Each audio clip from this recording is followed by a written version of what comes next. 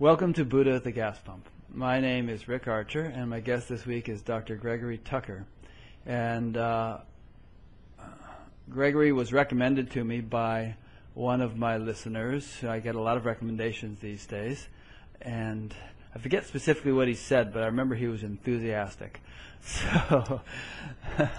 So as usual, I don't know a heck of a lot about my guest, but it sort of works out well that way, because then I don't know any more than my listeners do, and I ask questions that they might also ask, not presuming that we know anything. So, Greg, you and I were talking the other day, trying to set this up, and you said you'd like to start by asking me a question, but before you do that, why don't you just tell us a little bit about yourself? I mean, what kind of doctorate do you have, and what do you do with yourself? All righty. First of all, I want to thank you for inviting me to be on your show. Sure. I've listened to almost everyone you've interviewed because Wow. it's a captive audience, and they're all professing to either be close to enlightenment or enlightened. Uh-huh. And therefore, if they're there, I want to see what it means to be there. So you have a captive audience, and they're delightful, and they really are a delightful group. Let's see. I got my doctorate in clinical psychology. Mm-hmm. I went into private practice pretty fast. I have my master's in child psych, and I started in Cleveland, where I went into practice with a psychiatrist. He invited me to join him. And I was there for 22 years, and then my whole family, they're ardent skiers, and one of my sons thought he might like to be in the Olympics, so I said, why don't we pack up and move to Sun Valley, and I'll start a practice there, and we'll be at the base of the mountain, and you can ski every day. Geez, I wish I was your kid. Well, I can still adopt you, I suppose. Okay, let's do it. Yeah, I'll send the adoption papers. I love skiing. Yeah, well, he was a great skier, and we moved there. Mm-hmm. And it was quite an adventure going from Cleveland to Sun Valley. Yeah. When I got there were no psychologists there, so I thought, well, it's going to be interesting. I'm going to probably see 4 or 5 people a week and have a little practice and write a couple of books and ski and take it easy. Well, all hell broke loose. I mean, within 3 months, I had a practice of 40 people a week. I was working Saturdays, 2 evenings a week, and I stepped into a tornado because it was the middle of the drug crisis, and all these wealthy kids were there, Yeah. having all kinds of problems with cocaine and stuff. So my hands were full, and I enjoyed being there in practice for 28 years. And finally, we got fed up with the snow, my wife and I, and we said, let's pack up and move, and here we are in California. So that's the short end of the story. Okay, good. And we'll get into the more subjective story as we go along, the spiritual dimension of your life, or consciousness dimension, or whatever we want to call it. Sure. Okay. So the question you wanted me to answer, and I presume you still do, is what I understand enlightenment to be. Is that correct? Absolutely. I mean, if you ask everyone that question, they kind of look pretty uncomfortable pretty fast, because we're talking about the question, is there such a thing as truth? Mm-hmm. And allegedly, if you recover it or reconnect with it, then apparently the outcome is something called waking up or enlightenment. Yeah. So I guess we're down to the question is, does truth exist? Obviously, philosophers have argued about it throughout the centuries. So if enlightenment is something about reconnecting with truth, what do you think that means? Well, first of all, I don't tend to use the word enlightenment because it has so many connotations. I mean, it's used so much, and if we're going to use words at all, we want to be able to communicate something. And if the person we're speaking to understands something completely different by a word we're using than what we understand by that word, then we probably should choose a different word so that we have a kind of a mutually shared understanding. But nonetheless, having said that, let me give my take on it. And I've been giving a little bit of thought to your question, although I haven't written anything down, and we'll see what comes out. And whatever comes out, it would probably be a different thing if you asked me the same question a year from now. But here's my take on it. And this is to a certain extent based on just thinking and reading and kind of insight in that sense, and to a certain extent is based on my experience, and I'm not sure where the line can be drawn between those two things. But my understanding, and to some extent my experience, is that there's a vast, that fundamentally the basis of creation, so to speak, is a infinite field of consciousness, which is intelligent in its nature. And that intelligence has as part of its nature, part of its tendency, for whatever reason, the desire, the impulse to diversify, to express itself. You know that saying from the Bible or someplace, I am one, may I become many. And over the last 13.7 billion years that we know of in this universe, that incredible creative potency has been expressing itself and evolving into what we see as the universe today. And the general trend seems to be, from what I understand it, that towards increasing sophistication. So, you might start out with just blobs of of gas or something, which coalesce into, suns, which eventually spin things off, and those things cool and they become rock, and so on, and new elements are formed in those suns, and more complex elements and more complex chemicals and compounds and so on evolve until eventually we begin to see what we call life, as we define it, little tiny, parameciums and so on, but nonetheless life. And then those evolve, and things continue to evolve. And what's essentially happening is that greater and greater complexity is being built, and greater ability in those complex, increasingly complex forms to express, or actually to express that intelligence which is innate or fundamental to their existence. And then to make skipping way ahead, we get to the human level, and we have an incredibly complex form or mechanism, which is highly conscious. In other words, it expresses or reflects to a profound degree that consciousness which is innate to everything, whether a rock or a plant or a tree or an animal, but it expresses it much more fully than all those things I just mentioned. And as that evolutionary process continues, a time comes when the human being begins to question, what am I really? And begins to reflect inwardly, introspect. And again, to cut the story short, a time comes when the individual expression of the human being recognizes, wait a minute, I'm not just an individual human being. I am kind of this vast field of consciousness. And I think at that point, the recognition that there's a sort of a full circle has taken place in which that field, which for the sake of play or whatever, decided to diversify, and in the process appears to have lost itself in that diversification. Each individual part has sort of lost recognition of the greater whole. That recognition is regained when that realization of consciousness takes place in the form of a human being. And when that happens, it's such a profound thing to experience for many people that they feel that they have reached the sort of the zenith of evolution. They think, well, this is it. This is what enlightenment is. I've realized myself. I know what I am. I can give up the search. I'm finished. But in my understanding, and to whatever extent my experience, it's just a milestone, and a fairly preliminary one at that, given the vast range of possibilities that exists. And so, evolution continues, and having established that self-realization, and initially it'll be fleeting and intermittent, but eventually it will be stabilized, and at least that's the way it is for most people.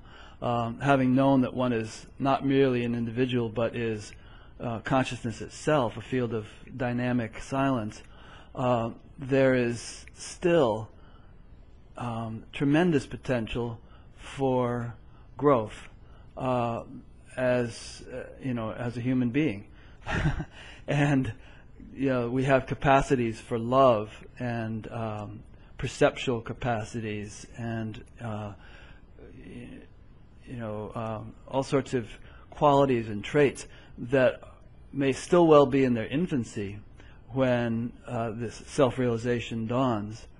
And in fact, we can find examples of people who have apparently achieved self-realization but are sorely lacking in the development of some of these qualities. So, in that this field of consciousness or intelligence has this this drive or this tendency to continue to evolve its expressions, it's inevitable that we're going to continue to grow, and it's going to infuse itself into every pore of our life, every facet of our life, and we're going to grow in compassion and intelligence and the ability to express these qualities, to bring them to bear upon our environment. And of course, one thing that people commonly report when they wake up to this realization is that they always were that. And there's a sort of realization that they never had actually forgotten it. They just thought they had or appeared to have. It's like, when you finally see that the snake you thought you were seeing on the road is only a rope. You can see how it was only a rope. It never was a snake. You can't. It's almost surprising that you ever saw it as a snake because it's obviously just a rope. So like that, many people report that they realize that, I've always known this. I've always known this was what I was. I had just somehow overlooked it. So now I'm starting to ramble, so it's good you interjected. But that's in a kind of a roundabout way my understanding of what enlightenment is. Why don't we take turns interviewing each other? Yes, please. I got I'd like to ask you, and then you can ask me. Very good. But it's kind of like let's reciprocate on the interviewer-interviewee thing here. Absolutely. I don't usually go on this long, but only because you asked me. Do you use the concept of emptiness? And if you do, what do you think that means, to empty? Because, you read it in all the literature, and everyone's talking that they're meditating to empty, et cetera, and I'm considering, when you're empty, what are you emptied of? I think emptiness is one way of experiencing it, one way of looking at it, and I suppose it depends on the context of how one is using it, but ordinarily one is sort of full of thoughts, full of activities, full of desires, full of all sorts of stuff. And this emptiness experience is more one in which one finds that there's one rests in a silent field of awareness without a lot of content. I presume that's the context in which people use it that you're referring to. But there's also the flip side of that, which is fullness, and maybe that comes later on, or maybe that's just how other people experience it according to their makeup.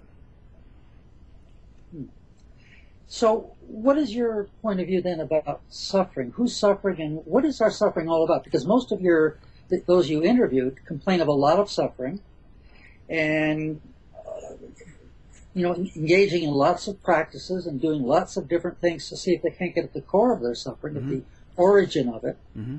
And some did and some didn't, and some, when they did, it was sort of immediate, and suddenly they felt transformed. The suffering was disappeared. Mm-hmm. So I'm interested in the tipping point between suffering and not suffering. And do you have any idea what that happens when that happens to them, or at least when they report it? Yeah. See what I'm saying? Because in psychology, obviously, I'm working with suffering all day long, because no one makes an appointment because they feel good.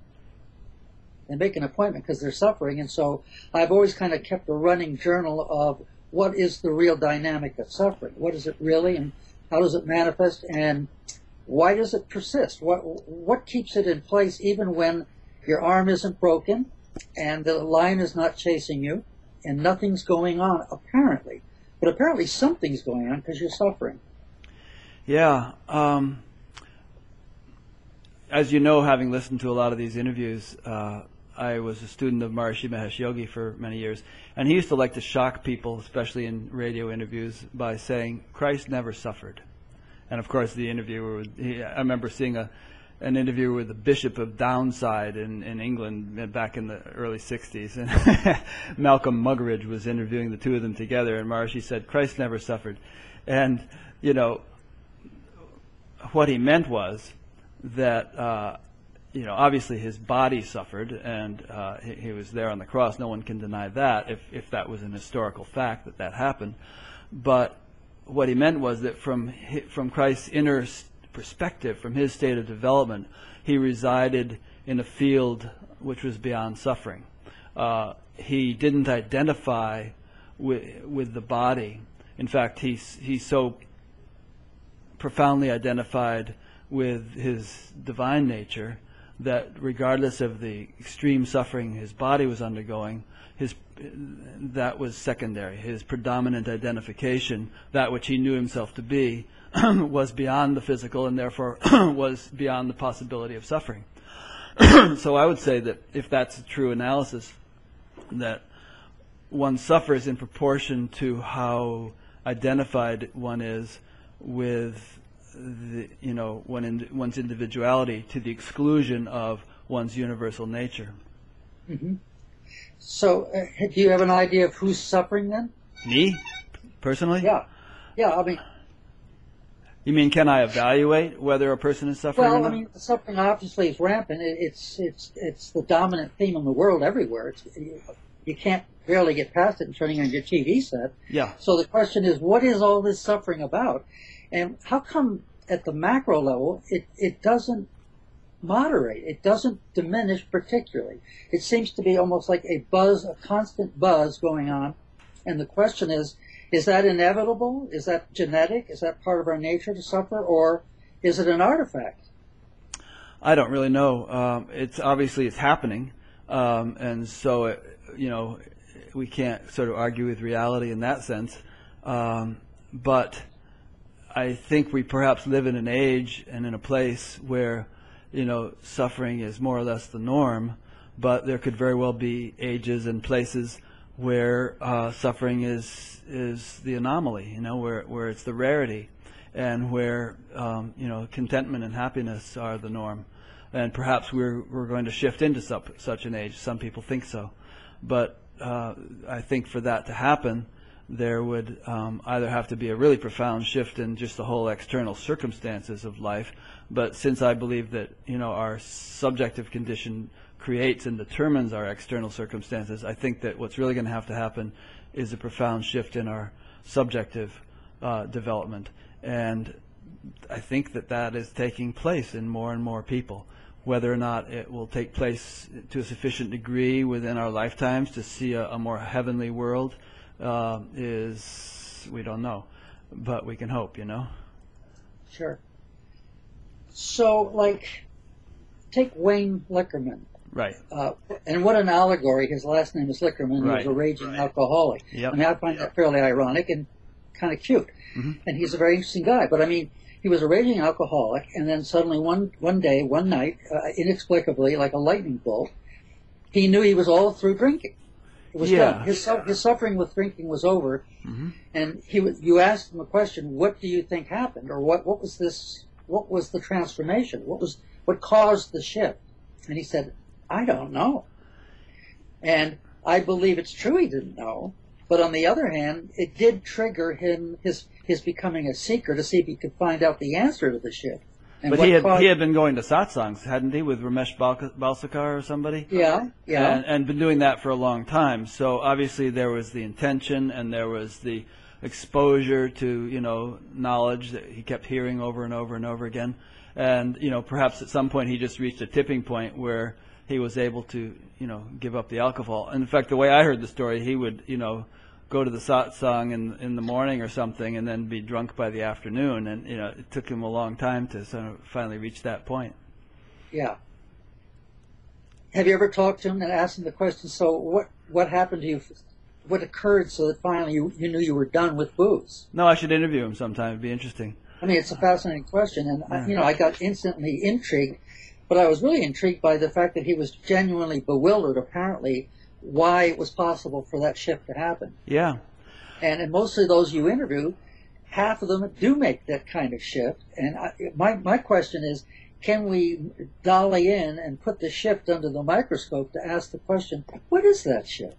Well, that is a good question. I think, there are people, psychologists and physiologists who do study that.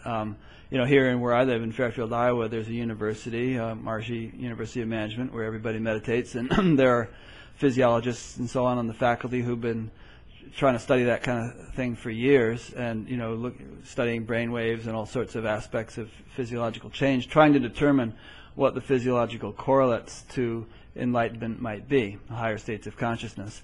But I don't, personally, I think that there's always going to be an element of mystery to it, and I don't know if it'll ever be sort of really nailed down, cut and dried. I mean, we don't understand even how a single cell works, much in its entirety, much less the entire brain, much less the entire makeup of the person.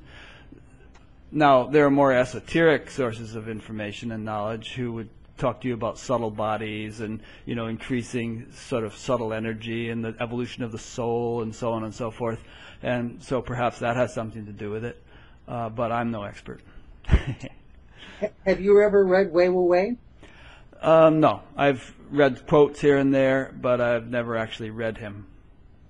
Well, that's where my story begins. Okay, good. Let's hear that. So, I'm a psychologist, Mm-hmm. and I'm taking close notes on suffering because I'm interested in the dynamics of suffering. What is it? Why is it so prevalent?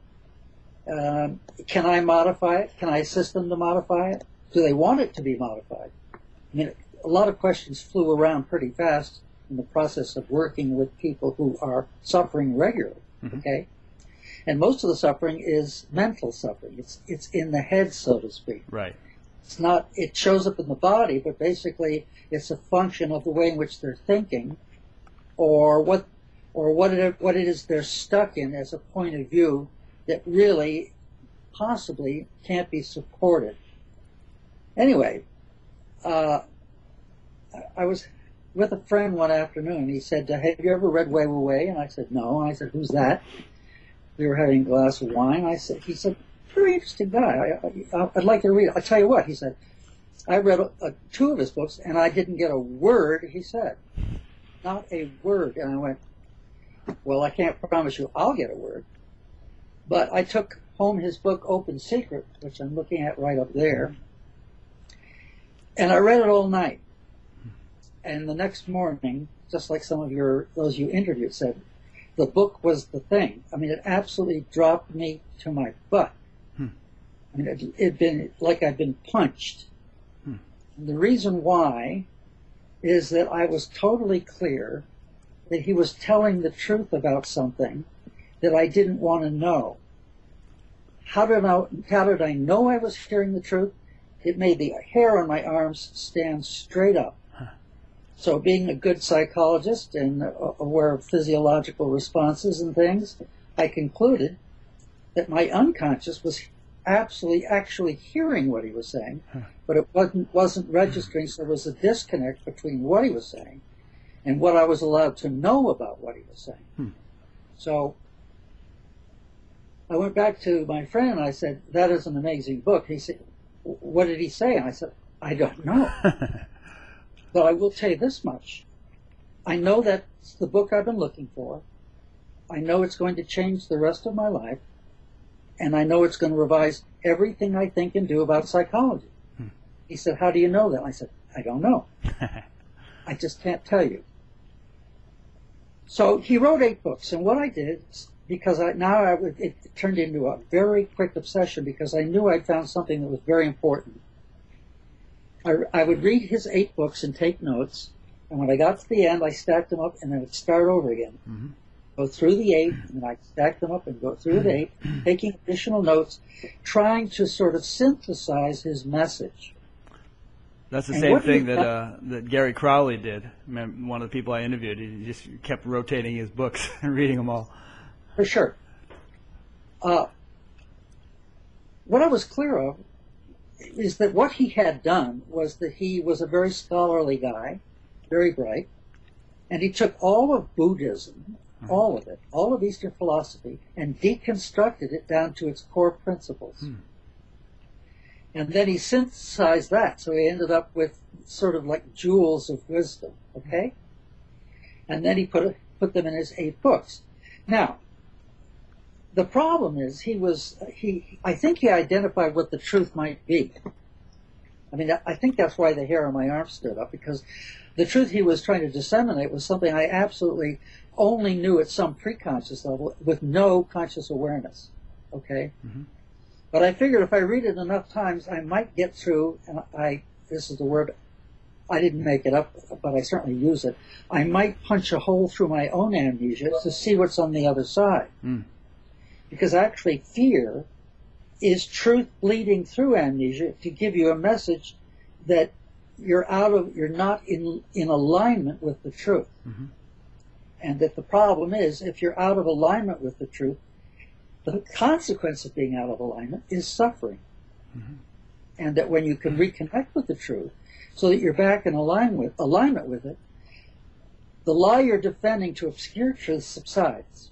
I'm sorry, the lie you're defending. The lie you're defending. Okay, yeah. To obscure truth. Right. Subsides. Subsides. Right, didn't catch that word at first. Yeah, it subsides. And that really got me to thinking about a number of things, a couple which I'll name for you. Why was it so many clients came to me saying they're suffering and they need some skills and some clues and some techniques and some ways of modifying their suffering?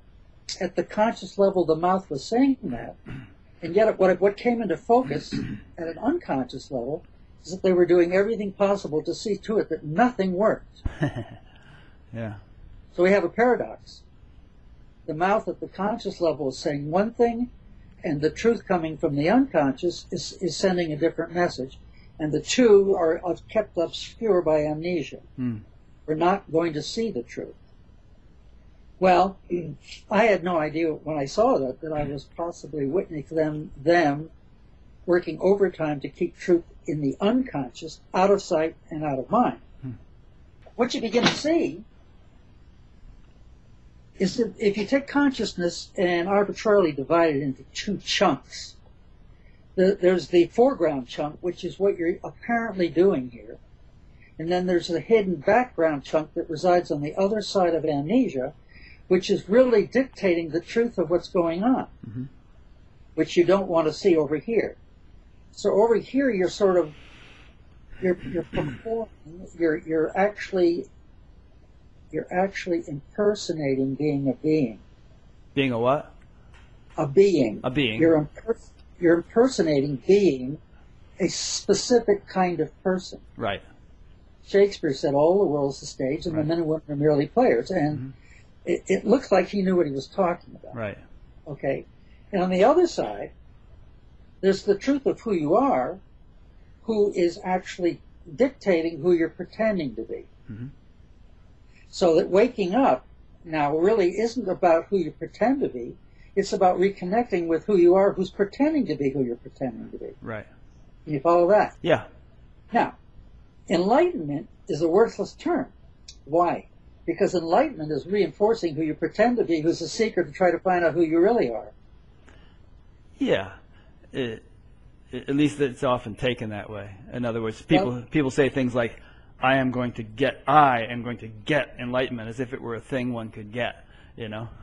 Yeah, well, it's very clear that the I, as part of the imposturing as being a person, the I actually then is going to use the concept of being a seeker to get in the way of finding out what you're seeking. Because as long as you reinforce the I, you're never going to find out that the truth is not I.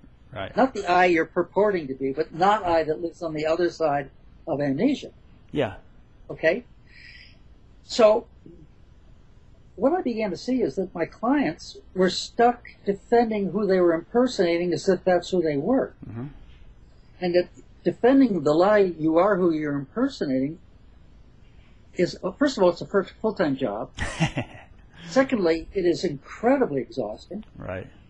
And three, it's a hoax because you can't be who you pretend to be, so you're always spinning your wheels in the mud. Mm-hmm. Now, amnesia shields you from the truth of what you're up to so that you don't have to reconnect with truth.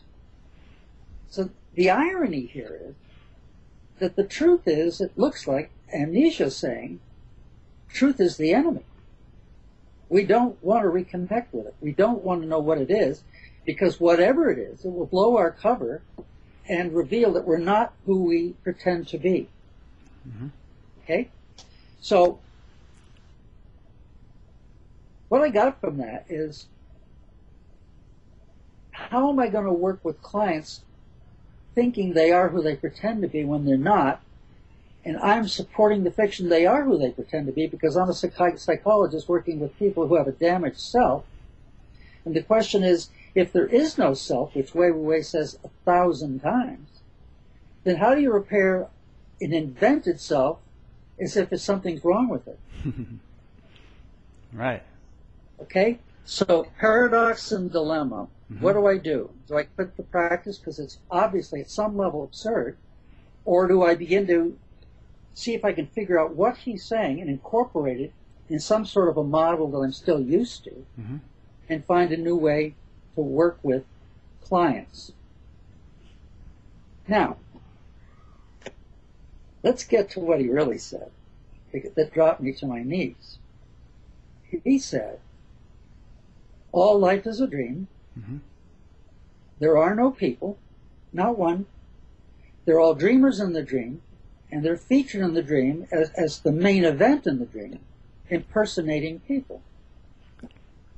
And that as long as we impersonate who we're impersonating, albeit a superior being, an alcoholic, an inadequate being, whatever it is we're doing here, misrepresents who we are, because if there are no people, how can anyone have anything wrong with them?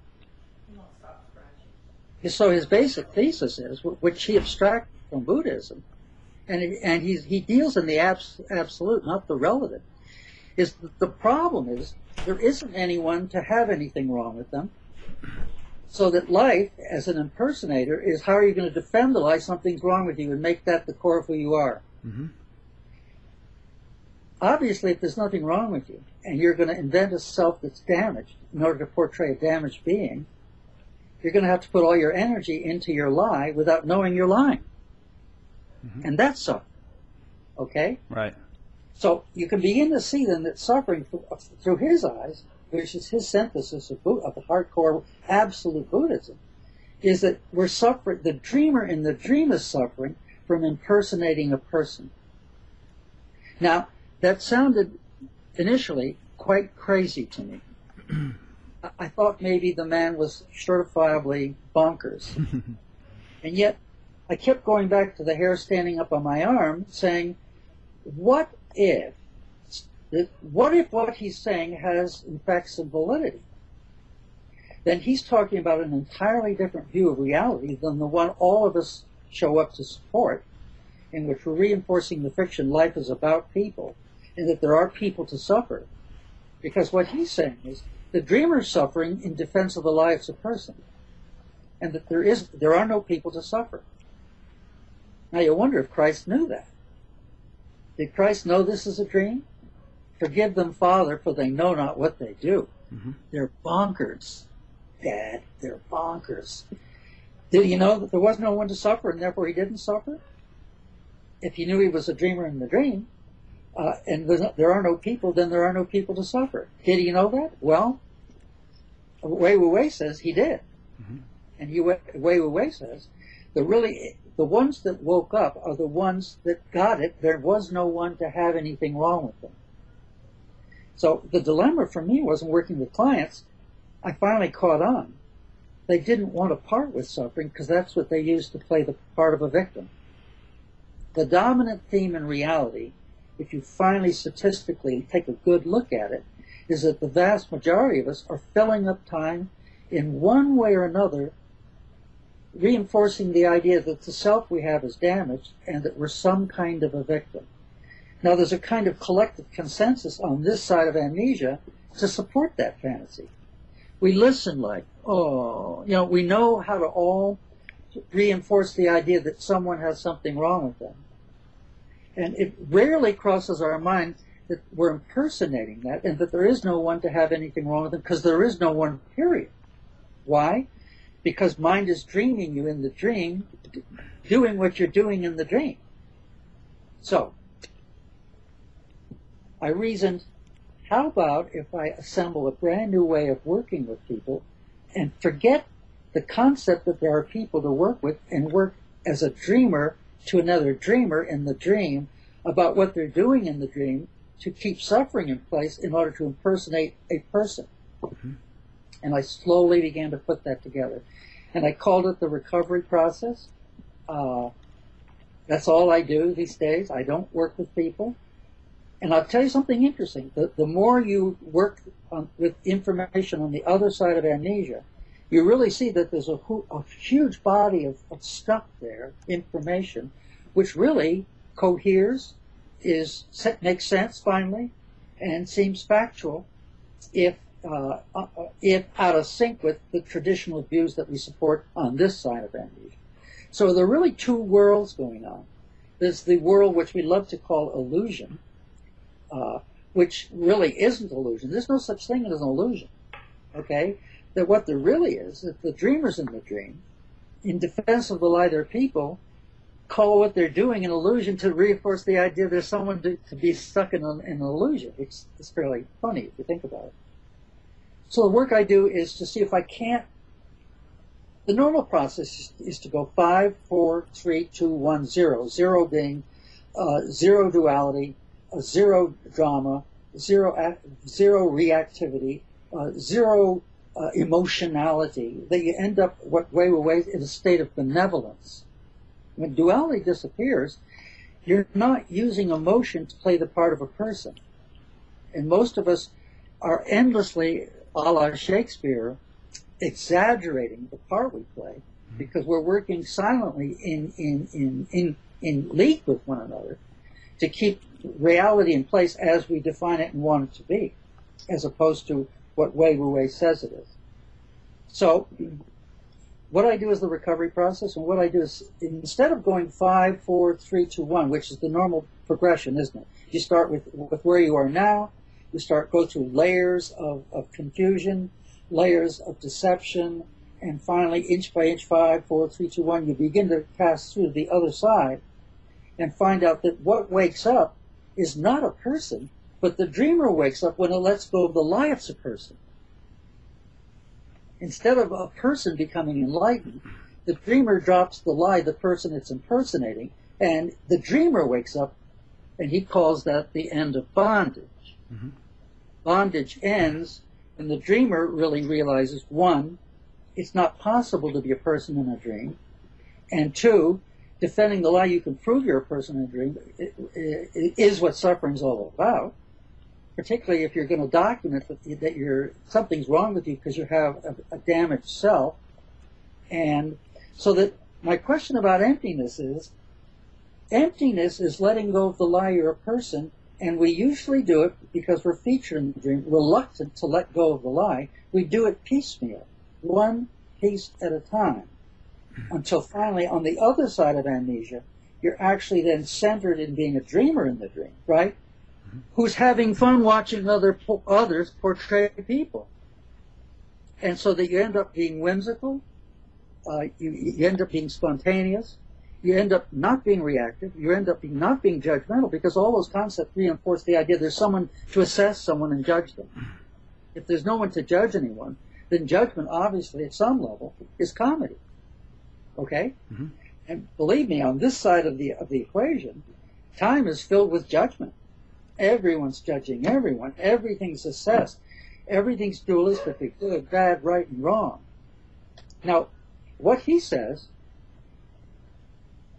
is that in the process of in the dream, creating the lie we are people, you have to do it with duality. We're featured creating duality, and this is tricky. To defend the fiction, it's possible to exist outside of the dream, mind is dreaming. Now, if right now is the mind is dreaming, like right now, How are you going to step outside of it? You can only do it with the trick called duality, in which you're going to really argue that you're not in the dream, you're outside of it, and you're having a life. Mm-hmm. Wei Wu Wei is very clear. If there are no people, dreamers are purporting to have a life as if they're outside the dream. And in reality, there is no one having a life. Now, what's intriguing about him, well, he's very intriguing, but what's really intriguing, is that what he is saying is the last thing the dreamer wants to recover is that it's not possible in the dream to be a person.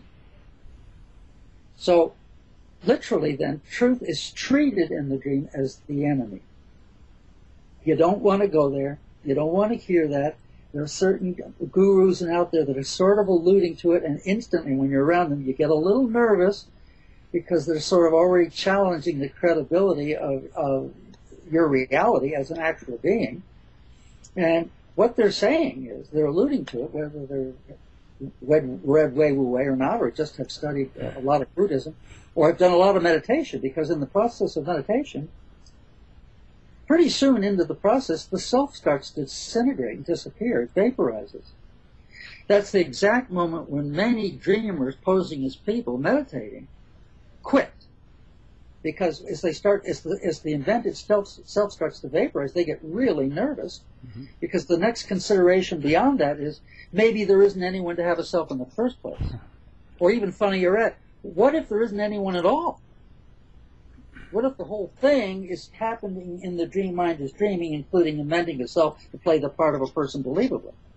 Okay? So what I finally decided was, shall I work 5, 4, 3, 2, 1, which I already know means that by the time you reach 3, you're going to run into a wall of resistance and amnesia, because there's going to be a fight. Dreamers don't relinquish their grip on the lie they're a person easily. It comes real hard. Mm-hmm. And that's built into the dream. That's not that people are a problem, because there are no people to be a problem. It's built into the dream that the dreamer is going to hang on to the lie he's a person, come hell or high water.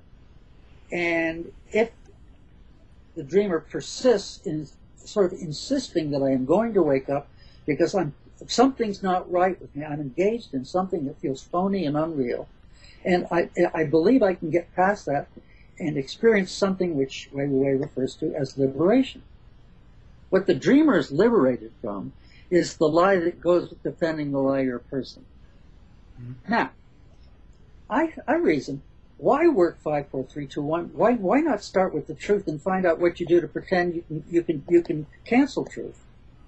Start with the truth that this is a dream, and you're in the dream or in the dream, and why don't we take a look at what you're doing in the dream to defend the lie you're a person? So I've already bypassed some of the resistance because I said, are you be willing to play at this level? We're playing a game. I'm not asking you to buy it. I'm asking you to consider that, are you willing to consider that this is a dream and you're a dreamer in the dream, and that you're doing certain things over and over again to sustain the fiction that you're going to successfully prove in the dream you are a person. And I'm getting good results. All I can tell you that the results are fascinating. I work with a group of artists, celebrities, people who have some money, that have heard about what I'm doing, want to do it. Mm-hmm. And this much I can tell you. On this side of the equation, over here, everything's mythology, because there are no people. There's dreamers impersonating people to the extent they think they are the people they're impersonating. So that language on this level is all metaphorical. As you cross over the line on the other side of amnesia, it is no longer metaphorical. It's direct language from the truth. This is a mind-generated dream, and you're a dreamer in it. Mm-hmm. So all the language changes. Now, when I'm working with a client, they start to realize that the old language doesn't cut it, and they start shifting to the new language, albeit reluctantly. But slowly, as they use the new language, then what comes into focus is maybe what we're talking about could be true, Greg. I'm not saying it is, mm-hmm. and it still could be crackpot, but you know what? I do find I'm intrigued, and I do find it's something I want to do. And we're having fun because we're both talking about how we imposter being people. See what I'm saying? Yep. So that you're already in the same ballpark. You're already learning to use the same language. You're already considering that suffering is a consequence of unsuccessfully trying to document that you are some kind of a person. And more often than not, someone who's ruined, someone who's damaged, someone who's defective, someone who needs repair. Think of how many self-help books sell predicated on the assumption that someone has a damaged self and this book will fix it. Now, if the self is invented, how is a self-help book going to fix an invented self? They all end up as doorstops. Every self-help book, you finally, there's a run on it, it'll be good for 3 months, 6 months, 9 months, and then finally, they will end up as doorstops. At some point, you have to ask, why is that? Why is it that way? Because how can a self-help book repair a non-existent self in which you're defending the life the one you have is broken, when there isn't anyone to have a broken self? When you see that, those books are laughable. So what are you working on the other side? You're working on accepting the fact that you're in the dream, mind is dreaming. You're not running the dream you're in the dream and it's running. The thing that's most alarming about that is if you're in the dream that mind is dreaming and it's running then you're not running a damn thing. Ever. You know what that does to the concept of control? It blows it out of the water, and I'm telling you, if you want to see someone get upset real quick, just to allude to the possibility, not only that they're not running anything, but they're not running anything because it doesn't exist to be run. It's delusional. Okay? The shift from the truth on this side of the equation to here is delusional. If on this side you end up objective, I don't mean as an object, I mean aware. Objective, rational, appropriate, and non-delusional. The minute you depart, using duality as the trick to try to confirm you are a person, from T, which is truth. At T1, you're already slightly delusional. At T2, oh my God, you're picking up steam. By the time you reach T5, you are quite nuts, but you're in the majority who's nuts. We're all quite nuts, depending the lie we're people. At T10, you're certifiable, and you think you're Jesus, and you're walking on the street, and whatever, you know. So, the truth is, on this side of the equation, if mind is all there is, and mind is dreaming this dream just the way it's happening, then there is no duality. Of course, how could there be? There's no such thing. So it's the dreamer in the dream who creates duality to defend the lie. It's the person, it's the impersonator. And literally, as you see, the more you use duality to defend the fiction, you are the person you're impersonating, the more you suffer. Why? Because you're trying to use something that doesn't exist as if it will work for you to prove you are who you pretend to be. I mean, we're talking madness. Now, on the other side of the equation, as you start to let go of the lie you're a person, there's a tipping point at which you start to having fun, comedy, with who it is you pretend to be, because you're not who you pretend to be. And you can even make fun of your own self, the fiction you have one, okay? And in fact, what comes into focus, and Wei Wu Wei says it, by the way, if you read his books, he's outrageously funny, unbelievably funny. He'll double you up with humor, because like a good comedian, he catches you in the lie you're disseminating, but not in a mean way.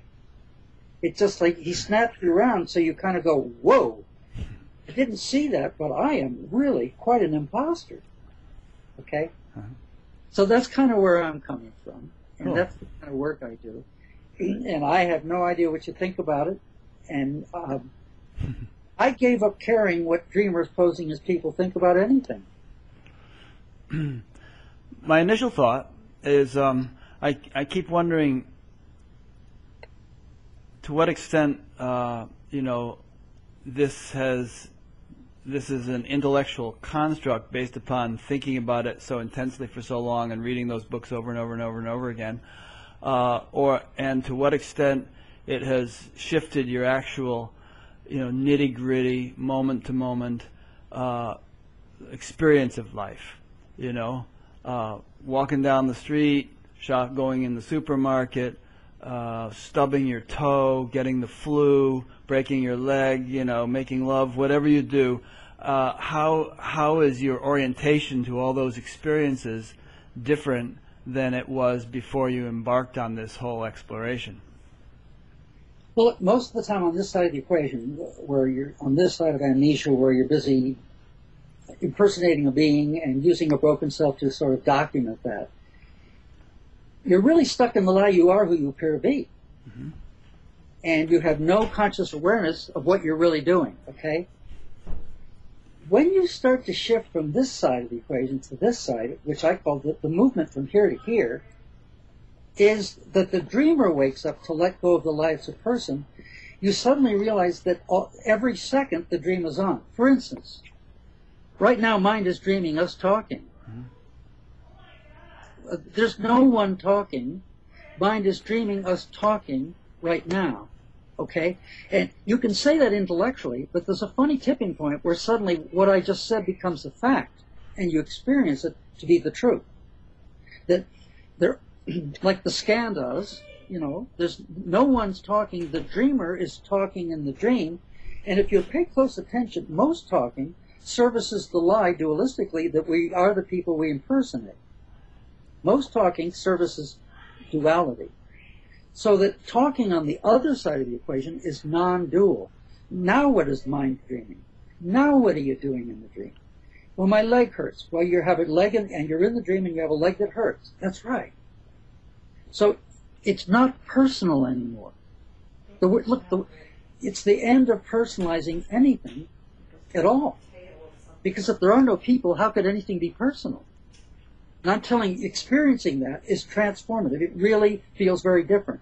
So that the concept of criticism disappears, judgment disappears, and you're more interested in the dreamer's plight as to how he's suffering trying to document and sustain the fiction that he's going to successfully prove he's a person, and he's not going to pull it off.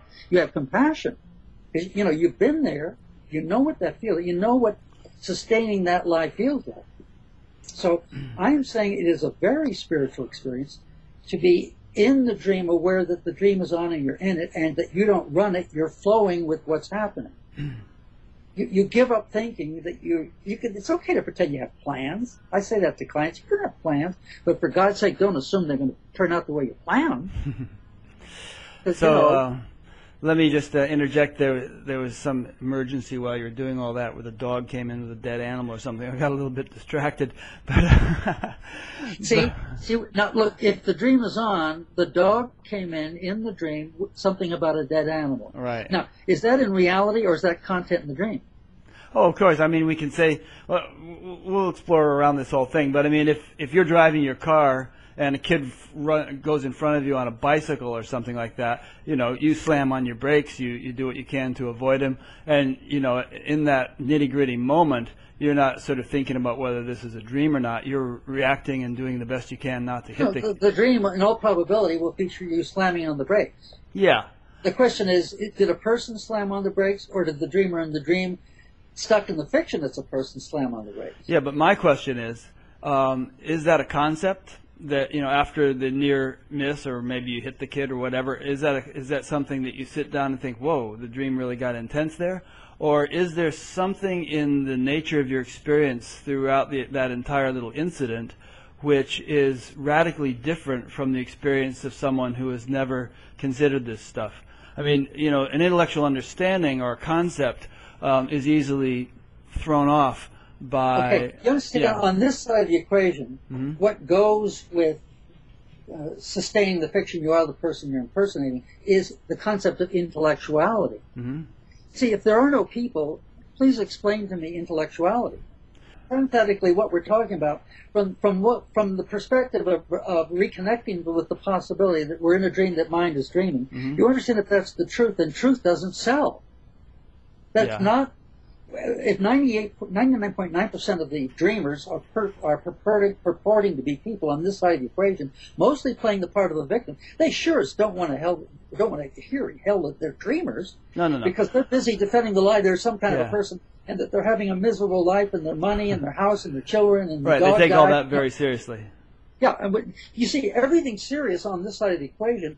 As you reconnect with the fact that this is a dream, seriousness disappears, and it's not that you don't care, it's just that you're not reacting to it anymore as if it's content in something called life.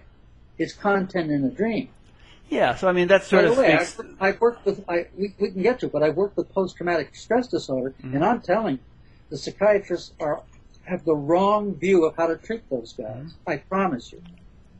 Well, what you said sort of speaks to my question, which is that for all this to be of practical value, I feel it has to be experiential, and one can read 1,000 books and still be very much caught in the dream, as you put it, and very much caught in suffering. But if it has really seeped into the pores, really kind of into the gut, then it does profoundly shift the entire quality of your life, the entire nature of your experience. I mean, when I was 18 years old, I was reading Zen books, and I could pontificate for hours. I didn't know what the heck I was saying, but I could go on and on with a conceptual rap. Yeah. But So then what? I mean, you were a dreamer, playing the part of an intellectual kid who could rap at an intellectual level. I could talk about spiritual concepts. Yeah. And I could even talk about them as though I were experiencing them. But I bet you were still featured in the dream, thinking you're a person who's pontificating. Yeah.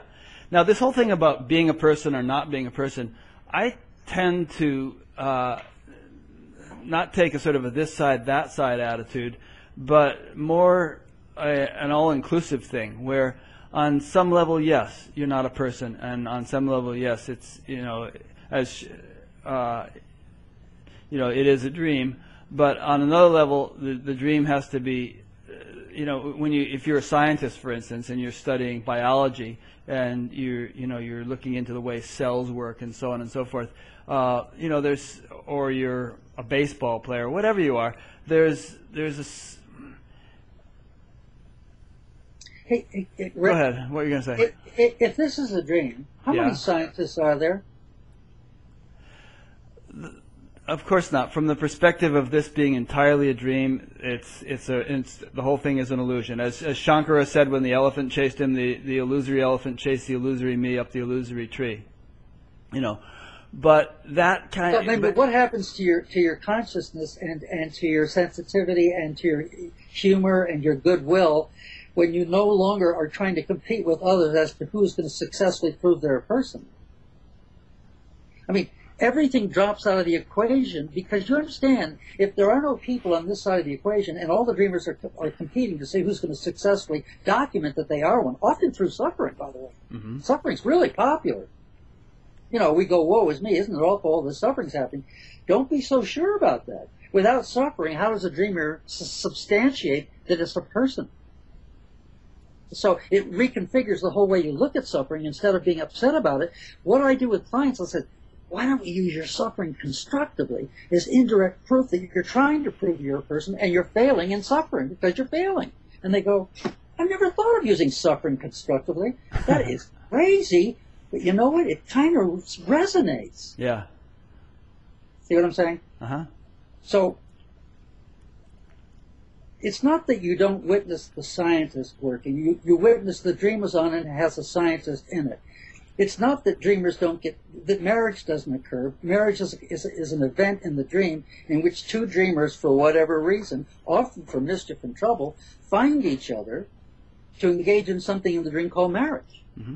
And I also found out, because I did thousands of hours of marriage counseling, two dreamers unconsciously find each other to make life awful. Really awful. In fact, I coined the phrase awfulization. And when you really wake up, you can listen to someone awfulizing. It isn't abstract. In fact, it's transparent. And I can get a couple in marriage counseling to laugh because they're going at it, and I'm saying, so who's winning the contest today? And they'll burst into laughter and go, well, we were doing it again. I'm trying to prove he's bad and I'm good. And I'm going, what if there's no one to be either? Aren't you funny? You are really funny. You're cracking me up. Right. And they begin to go, so we're both trying to prove we're people and we're taking it out on each other. And I'm going, yeah, they're locked into sort of being into the individual perspective to the exclusion of their non-person universal nature.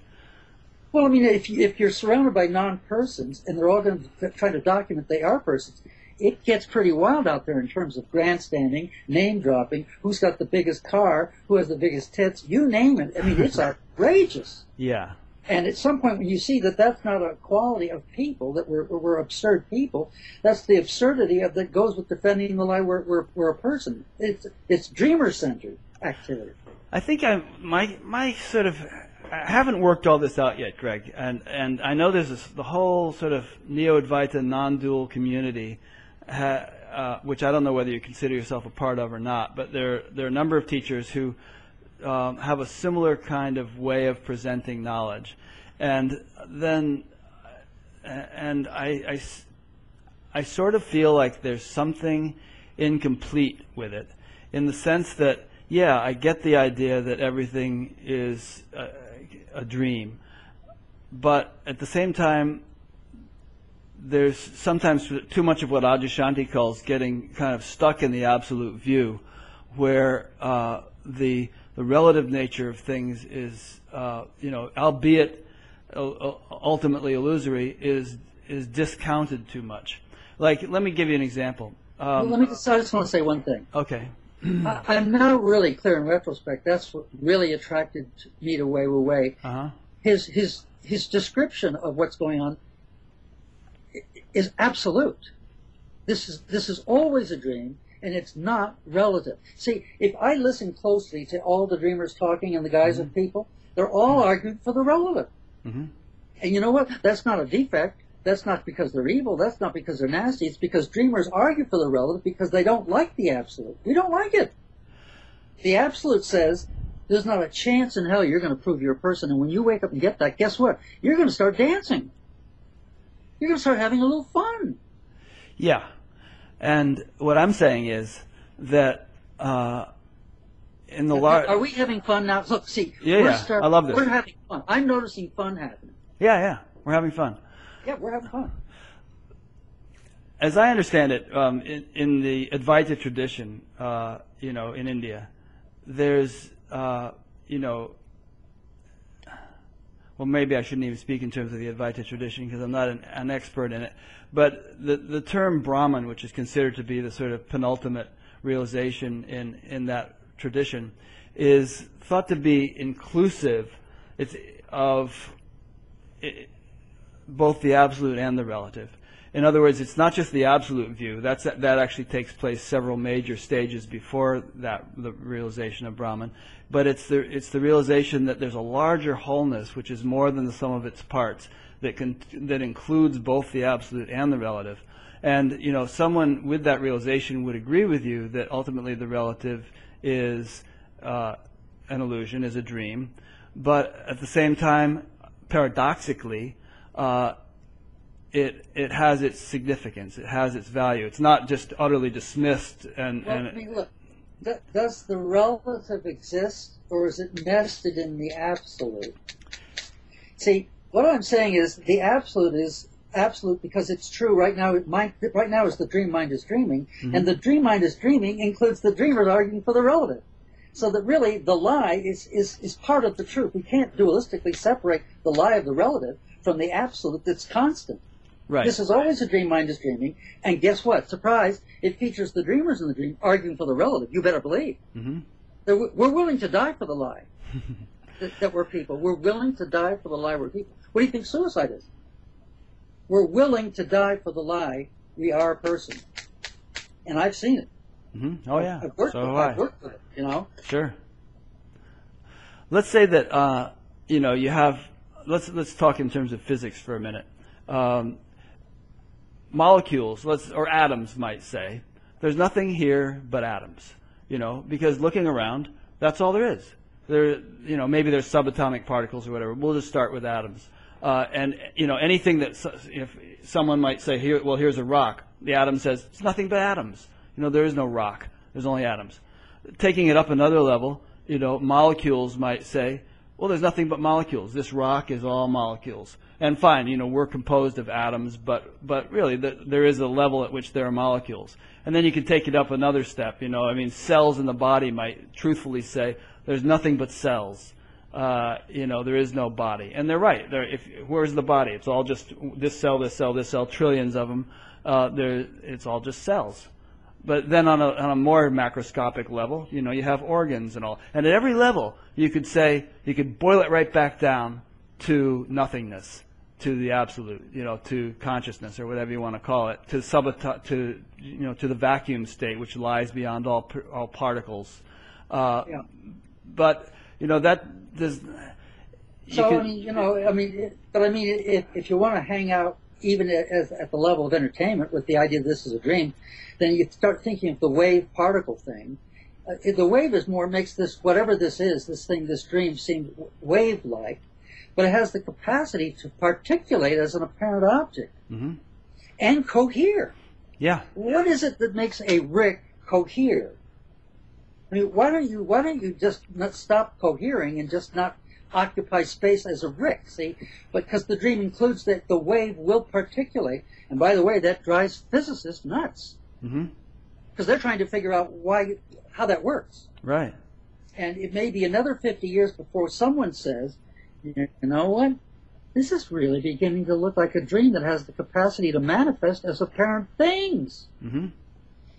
Which would then take care of the void form thing pretty good. The wave can particulate as form, but if you look at it, it's still void because it's just dream content. Yeah. I agree with you. As long as, for instance, if a person took this view and thought, well, it's all a dream. Wait. Yeah. There is no end to, people don't have points of view. Dreamers have points of view to impersonate people. Right. And do we have belief systems in this dream? And when you understand they're all made up, I'm telling you, it's all you can do to keep from laughing. And I don't mean you're being mean, you're just aware that dreamers can't defend the lie of their people without belief systems. We just can't. Right. And you know how much we love to part with a belief system. Whoop! We will fight tooth and nails. Because the belief system actually inflates the self or the ego and gives it something to represent. That represents it. You know what I mean? Yeah. Now, so would you say, for instance, then that you don't have a point of view about anything? Yes, I do. And what I'm saying is that apparently, if everything takes us to mind, then the only point of view I have is that apparently mind is all there is. And it's is it mind or is it consciousness? I don't know. Wei Wu Wei says you can't even use the word mind, and I understand what he's saying. But basically, if we're going to be dualistic, we're going to have to use the word mind, or the discussion's over. We can't even talk. Okay. But what I'm saying is there is something that's unknown, which we'll probably never know. That's the dreamer of this dream, and why don't we give it the name mind so we can talk? Why is it unknown, and why would we never know it? Because there's no one to know it. Can it know itself? Knowing reinforces the lie. There's a knower to know something. Can it know itself? Well, yeah. And are we it knowing itself? Well, if there's no duality, my guess is yeah. That's as close as we're going to get. But not as a person who's a knower. We're it knowing itself. Right, it knows itself. Now, don't you think that that's what enlightenment really is? When the Buddha awakened, wasn't it, in fact, when the Buddha awakened, he said all beings are enlightened. When the Buddha awakened, wasn't it the self waking up to itself through the sort of mechanism of the Buddha? Well, was the self waking up to recapture the fact that the infinite self, mind, is dreaming reality just the way it's manifesting. But it's content in a dream, and that the dream it's dreaming includes the dreamers, that's us. Actually, when he first woke up, as I understand the story, for the time being, there was complete loss of awareness of any manifestation or creation or dreamers or anything else. It was just pure self-awareness, self-awake to itself. Yeah. Isn't that the essence of the concept of mindfulness? Back to the word emptiness. As all the personhood stuff falls away, and you're emptying out, you're in the dream defending the lie you're a person. You're letting go of stuff that supports the fiction you are a person, and it gets emptier and emptier and emptier until finally what you're left with, mind's going on. And what is it doing? This. Well, It's doing this. you're left it had the dog, with it had the dog thing. It had the dog thing happen a few minutes ago. yeah, and having, I mean, but what I'm getting at is, there's this sense of, when people meditate, for instance, very often their experience is there's a settling down and as you were saying earlier, a sort of a dissolution of individuality. And, to use the analogy of an ocean, the waves settle down and it's just pure ocean, pure awareness, pure sort of still, silent, unaware, consciousness without an object, right? No, it's not experiencing something, it's just pure awareness. And then you get back to activity after that, and you're engaged in activity, and there's the whole dream world arises again. Or as the self starts to disappear in the process of meditation, that's off the end of meditation. I'm not doing that anymore. Well, or if, let's say, the person doesn't give it up, they keep doing it, then they become accustomed to this experience. They become comfortable with they begin to really have fun. Maybe they begin to have fun with the awareness that there isn't anyone to have a self, and isn't it funny that I spend all my time arguing for one as if I have one? Yeah, and so it's no longer sort of a threat to them or an alien experience to allow the individuality to allow the drop to merge with the ocean. For sure. The snowflake to land on the water and dissolve. You know what Wei Wu Wei says? What? If you're going to meditate, for God's sake, don't pretend there's a person to do it. Right. But you might start out very much feeling that there's a person. Okay, I'm sitting down meditating on this side of the equation, I'm a person, and guess what? Yeah. I am meditating. You'll actually brag about it. We love to say, I'm a meditator. Right, but if the process is successful, though, then you discover that there is that the individual is really cosmic. Sure. The particulate is Here's the meditator stuck in the fiction. It's a person. Now it's meditating, and suddenly it settles down. The self sort of vaporizes. Right. And then what comes into focus next is, I don't have a self. Maybe I'm a dreamer, and a dream was playing the part of a person with the self, and that's why I had it. And I'll be just fine without it. Well, even all that dialogue wouldn't be going on. It would just be the pure innocent experience of selflessness or of pure awareness. If the meditation works, the dreamer comes out of the meditation less invested in the life of the person. Exactly. Right. And over years of practice, if that's what the person does, that the grip or the convincingness of the lie of a person just becomes more and more feeble. Yeah, exactly. If it's true that we're dreamers in a dream impersonating people, then you understand the only real addiction is to the fiction you are a person. Right. We're addicted to the fiction. We can successfully argue using duality and the self to document that I am some kind of a person. And guess what? Proof for that is I feel like shit. Mm-hmm. I must be a person. And if you reverse the whole process, I can't prove I'm a person unless I feel like shit. I mean, that's why I got interested in psychotherapy, that a lot of the clients said, we're willing to pay me good money for me to intervene and see if I can't interrupt their suffering, how they feel like crap. And yet I was absolutely becoming increasingly aware that I was getting a mixed message. Mm-hmm. I feel like crap, but don't you interrupt the process because I need it, because it documents the lie to self is real, because I have a broken self that's ruined. Well, that's what the ego does. I think it becomes addicted to, it has an innate tendency to try to perpetuate itself, and controversy and suffering and arguments and conflict and all that are very powerful tools for keeping it intact, I mean, how can a dreamer argue for the lie as a person without a self, without the concept called self? Right. You can't do it. Now, instead of being upset about that, you can see that as part of the dream mind is dreaming, that the dream includes the dreamer will invent the self to engage in the relative. Hmm. That the truth includes the lie, which is the relative. Now, if you investigate Buddhism, there are some 18 schools of Buddhism, and if you pay really close attention and you're a good scholar, you're going to find out they all rotate around whether things are absolute or relative. Hmm. And not only do they go at it, some of them hated each other. I mean, they didn't kill each other, but it got pretty close. Yeah. Huh. They would talk to those in another school whose point of view differed from their own, which is very egocentric even then, wasn't it? And they were Buddhists. Right. You know, Well, there's a similar kind of situation in Hinduism where you have the different schools of philosophy and, the six systems of Indian philosophy. And some people argue that those are just competing doctrines, and that they're actually at war with one another. But others, suggest, I think more wisely, that they are just sort of perspectives at different stages of development. And each is appropriate at its own stage, but each sort of gives rise to the next as this person evolves.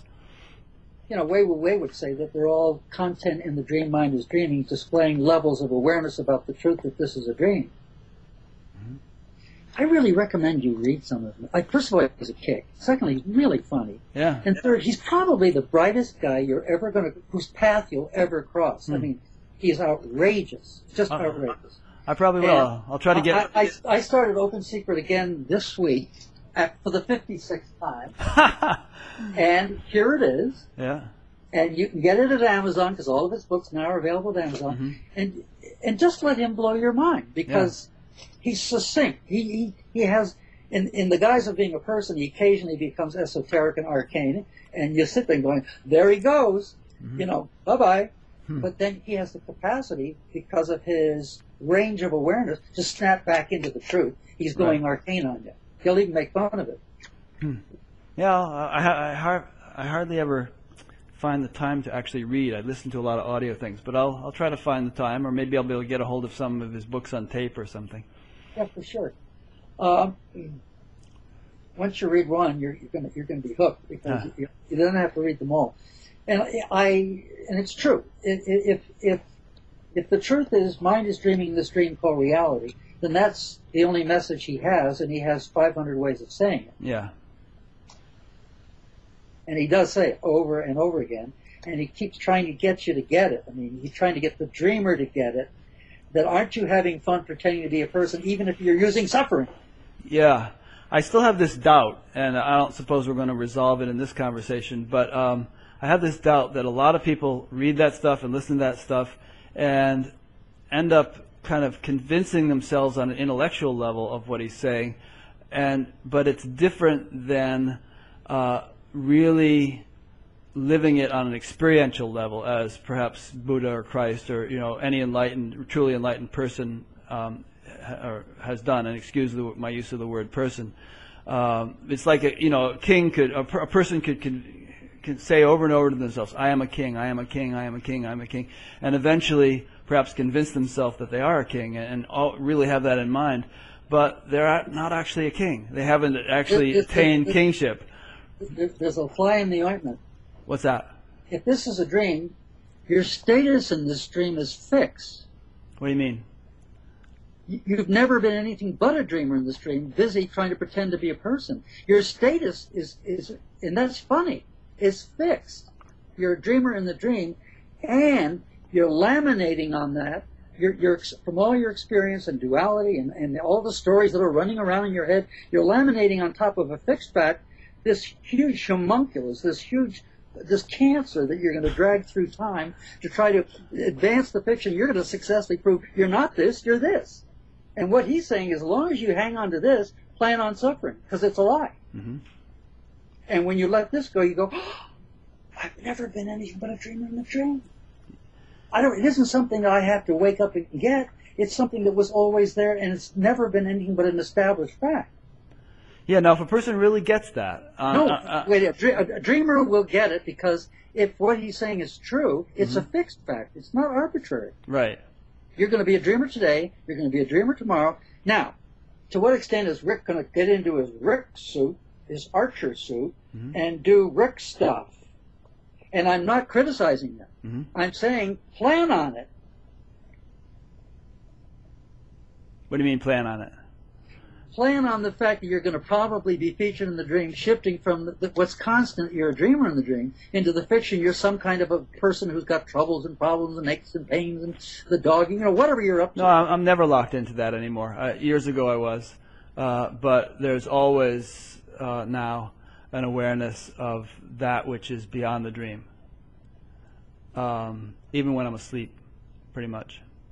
Although, sometimes when you sleep, you just sleep. But, I'll be snoring. My wife will wake me up. Hey, you're snoring. I'll realize I was already awake.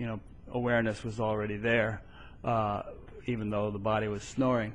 So, for me, the whole importance of this whole discussion, the whole consideration of awakening or enlightenment or whatever terminology you want to use is very much an experiential thing. And I'm just expressing this as a cautionary note, because people go to seminars, weekend seminars these days, where they hear someone talk about non-duality and they think they've got it. And I'm not suggesting that that's the case with you, because you've been devoting decades to this. The problem is, if you think you've got it, then you still think there's a person to get it. Yeah. What the dreamer gets is, this is a dream, I'm a dreamer in the dream, and that's a fixed fact that has never changed since the day I showed up in the dream. What showed up is that what got laminated on top of that is I'm featured in the dream arguing for the relative. Yeah. That I'm something other than a dreamer in this dream. And the dreamer inside of you is saying, are you really going to do that? Are you really going to grandstand? Are you going to really put on that absurd show? Yes, I am. There's a dialogue going on all the time. Truth is looking at you kind of going, have fun. Right. You are a jerk. Well, there is something these days which some people call the Neo-Advaita shuffle, where people use terminology and concepts to argue this perspective that it's all a dream and that there is no person and so on and so forth. But they haven't actually, realized that experientially. To the extent that it can be realized, to the extent that Ramana Maharshi realized it, or Shankara realized it, or any of the great seers, and yet they think, they convince themselves. If you're a dreamer in this dream, the only thing you can do is pretend you're not that. So if you're a dreamer in the dream and I'm in the dreamer dream, we're equal. We are absolutely in the dream, wide awake, arguing for the relative periodically. Periodically. You will get featured in the dream arguing for the relative that I'm not a dreamer in the dream. That was ridiculous. That's a strange concept. And I'm saying, but what if it's a fixed fact that's the only thing you can be if this is a dream? What if tomorrow suddenly you went, oh my God, I've always been a dreamer in this dream. I always knew it was one. And I've been busy playing the part of some kind of a person. Yeah. With problems or whatever you've got going. We all get featured doing it. And the ability to wake up to the extent that you can see you're a dreamer who's featured in the dream putting on this show, like Shakespeare said, is the essence of humor. I told you originally I pay a lot of attention to comedians. Because I'm trying to discern, one, who is the good one, whatever that means, and two, what is it that they're saying gets the whole audience to actually crap their drawers. They're laughing so hard. Yeah. What is going on? And I'm listening to that dreamer somehow in a way that's not mean, waking the audience up to the fact they're all phonies. Unless it's Don Rickles. Yeah, well, there are good ones and there are ones that are pretending to be funny and they're not funny. No, comedy I think can be a spiritual technique, because it sort of it creates this sort of leap of across a chasm of it sort of suspends our ordinary calcified, locked in condition, and that's why we laugh. Yeah, a good comedian reconnects you with the fact you're a dreamer imposturing being a person. Yeah. And he will start pulling your chain, and you don't know why you're feeling uncomfortable, but he's getting dangerously close to the fact you impersonate a person, which is reason enough to feel embarrassed. Embarrassment is the sign we already know the truth. We're not who we purport to be, and that we might get caught today. And look, the worst fear we have is public speaking. Not mine. Now you got to ask. I did a lot of it, so I'm okay with it. Yeah, but I'm saying it's number one. Right. Number one fear. And if you ask, well, why should that be? You're knowledgeable. You know the topic. You're able to talk. You're interesting. You're engaging. You have good language. You have good presentation. That's not the issue. The issue is someone in the audience might catch on that you're putting on a show and you're not who you appear to be. People have panic attacks. So I worked a lot with panic attacks. Right. And the panic attack is that you're very close to finding out the truth that you're an imposter. Yeah. Also, in my terminology, I would say that the person who's terrified of public speaking is kind of locked into an individual perspective, which feels threatened by being up in front of 1,000 people or whatever. If they were really residing in the universal awareness, then the individual could be very comfortable getting up in front of a crowd and speaking, because there would be a predominant feeling of mothers at home, a feeling of contentment, security, comfort. Rick, What? you're the one that's intellectual. It's Maybe. interesting. But I'm speaking of experience. That's the thing. You're talking about who is intellectual. You're very intellectual. You're a very bright guy. But you're also, if there's any drawback to what's going to take you to the next level, it's that you're still intellectual. Could be. You say, what could happen in the process of waking up, even if you just play act, just to see what it feels like, walk into a room of people and see them all as dreamers. And now watch how the dreamers are playing the part of people, and stay tuned in and fascinated. Your eyes get big, your ears really like radar. You're watching them, and some of it's embarrassing because they're doing what you're doing, but they're doing it better than you. But in a way, that's an intellectual exercise. You're walking into a room, and you are sort of saying, okay, I'm going to walk into this room, and I'm going to just sort of play this little mind game of seeing everybody as dreamers while I'm in this room. I'm not going to be totally spontaneous. I'm going to kind of have this idea in the back of my head as I walk into the room. To get back to the Jesus Christ example, Okay, but I said to you, pretend. Oh, pretend. Well, but that's still a mind game. It's still an exercise. I'm pretending. Well, I'm doing a thing when I go. The question is, how is any dreamer going to get past amnesia that shields you from the truth you're not a person? By having, well, I think that there's, I agree. I mean, this sort of intellectual understanding and the reading and dwelling on this, as you have done reading that book 56 times, it does get into your blood. It gets into your bones, that perspective, and I imagine it becomes quite unshakable. But well, no, what I'm saying is, this is consciousness. Mm-hmm. Here is the truth that mind is consciousness, and here I am in consciousness, featured, arguing for the relative to insist I'm a person. Now look, I'm studying and reading, and at some point here I begin to go, oh my God, I'm not who I appear to be. And that's not intellectual awareness. Right. I'm actually reconnecting with something at this end of the equation, which will reveal, if I keep moving, that I've never been anything but a dreamer in this dream. And you know what? There's nothing intellectual about that, because there's no one to be intellectual. I get that. So what you're saying is that for you, the process of studying and reading and all that stuff was we could say served the purpose that for another person meditation might serve, where it sort of shifted you incrementally, bit by bit, to the point where that perspective of everything is a dream became unshakable. Is that fair to say? Well, it's not that it's unshakable. It's that truth is absolute. Yeah. See, there's nothing intellectual. If truth is absolute, meaning right now is the dream, mind is dreaming. That isn't saying on alternate Wednesdays that's true. It's saying that's what's sure. so. All the time. That's the way it is. Yeah. Mind is dreaming right now, including us having this interesting discussion about dreamers in the dream. Let's say it's true that Christ was so grounded in reality, so grounded in the divine, or whatever you want to call it, that he was actually beyond suffering on the cross. Although the body was going through what it was going through, he resided at a level where he could truly have said, "I am not suffering. There's no suffering here."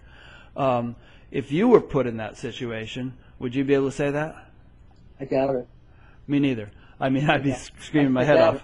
But I tell you, a lot of interesting things have happened. We could spend hours on it, in which I now no longer see things the same way, so that some aspects, the qualia of the experience of suffering has subsided, and now is changing enough so that I even look at some aspects of suffering from a place of humor rather than upset. Sure.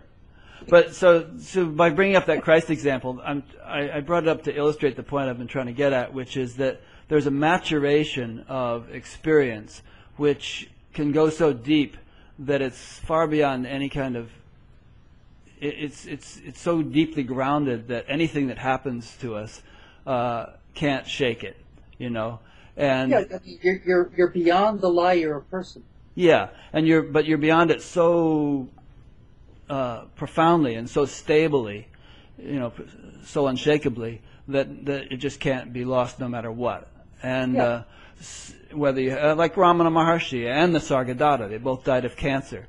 And they, they'd be giving a talk, and then they'd scream, or something in pain, and then they'd keep giving the talk, and their followers would say, "Oh my God, you must be feeling pain. We feel so bad for you." And he'd say, "No, it's just, I'm beyond that. I'm not feeling pain. I mean, the body is in pain, but that's not me." One story about the Buddha is when he was dying, his disciples were around him, Mm-hmm. and they were crying, and allegedly he looked at them and said, "I didn't teach you a damn thing." Yeah, right. Not in those words, but in effect, you think there's a need to a real person to die. You understand, death takes place in the dream and it has nothing to do with people. Yeah. And you guys are still stuck in the idea there is me, a person who's dying right now. So I failed. Right. Yeah, and so from his perspective, and obviously that was a living experience for him. He was not just sort of philosophizing about nobody dying. That he knew he was that which cannot die, and that was his living reality. So that's all I've been trying to get at, is that all of this can be taken as a mind trip. It can be adopted as a way of talking, a way of thinking, which isn't necessarily being deeply lived by the person.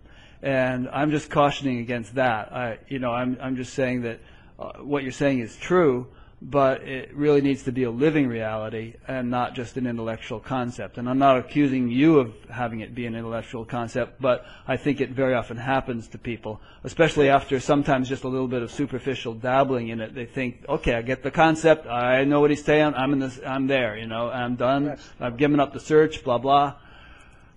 Yeah, well, in the process of waking up, I have days when there's no connection to a person.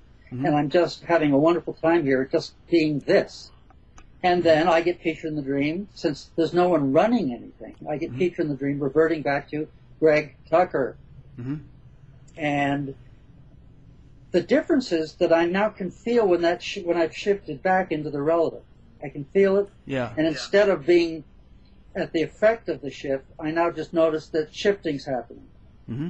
Because all of us in the dream, until you're absolutely devoid of any attachment to anything physical or real here, Mm-hmm. you're still going to oscillate between what's true and what's false.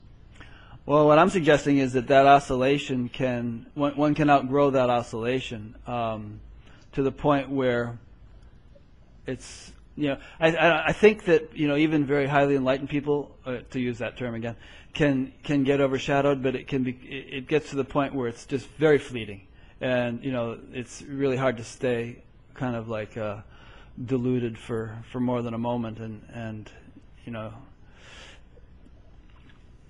so there is this idea of growth, even though people don't like the talk of levels of awareness and evolution and all that stuff. Well, but this is something that one continues to mature into more and more profoundly over time. Yeah. But I started off by saying truth doesn't sell, and you can see why. If 99.9% of the dreamers are featured in the dream you arguing for the lie they have a damaged self to prove they are a not okay person, they sure as don't want to hell there's no one to be a person because there's no one to have a self. So you understand, truth in the dream is viewed as the enemy, and in the context of the dream, that's comedy. Mm-hmm. Yeah. But I think, most of the people that are listening to this are kind of beyond that point. They're very interested in, they're not wallowing in their suffering and taking any sort of, pleasure in it. They're for the most part interested in getting out of it if they're still in it, or learning to sort of articulate what they're experiencing if they've quite significantly shifted to a realized state. Sure. That's, I think, primarily our audience. Well, that's what made them fun, and that's why I listened to most of them, because I was interested, where were they with the truth they're a dreamer in the dream? And to what extent are they still arguing for the lie there's some kind of a less than okay person, or they're suffering?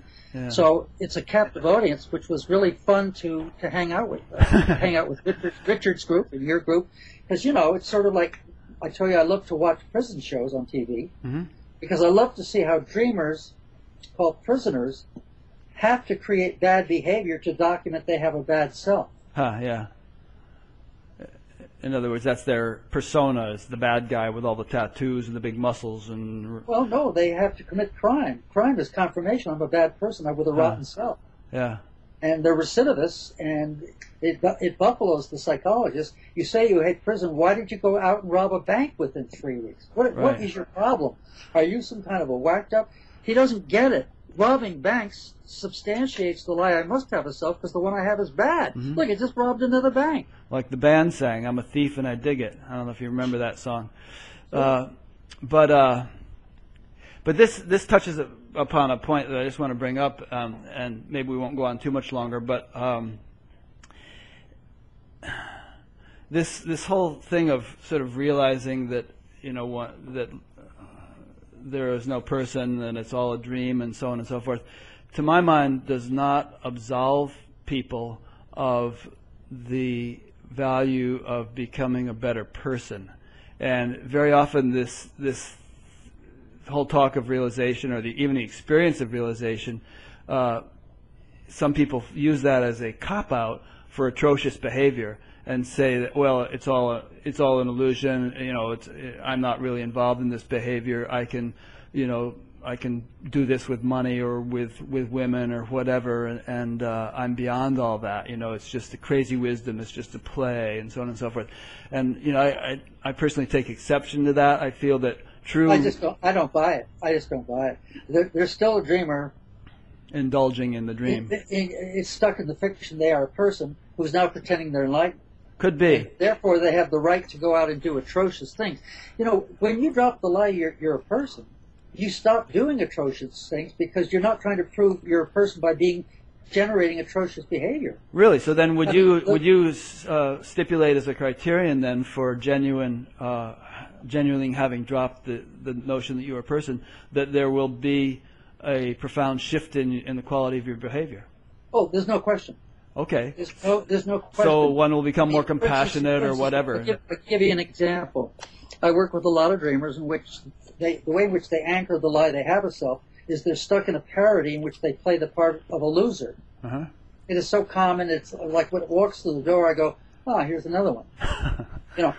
And their attachment to the fiction they're a loser is profound. Mm-hmm.